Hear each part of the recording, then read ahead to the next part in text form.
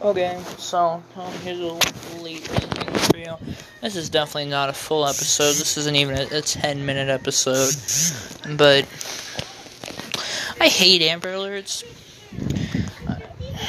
God, I just got an Amber Alert, and it made me want to die.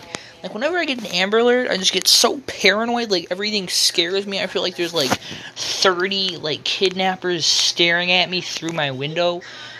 I feel like the TV is gonna come alive and eat me. I can't even walk out to the kitchen. I feel like some, zombies are gonna, break through the glass and eat me, Hate Amber Alerts, and that always had to happen around 3:30. But, I deserved it. I deserved this Amber Alert for installing Fortnite to check out the new season.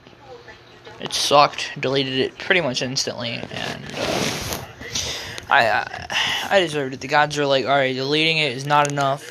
We're gonna give you a little bit of punishment here, and I deserved it. That's about it. I hate Amber Alerts.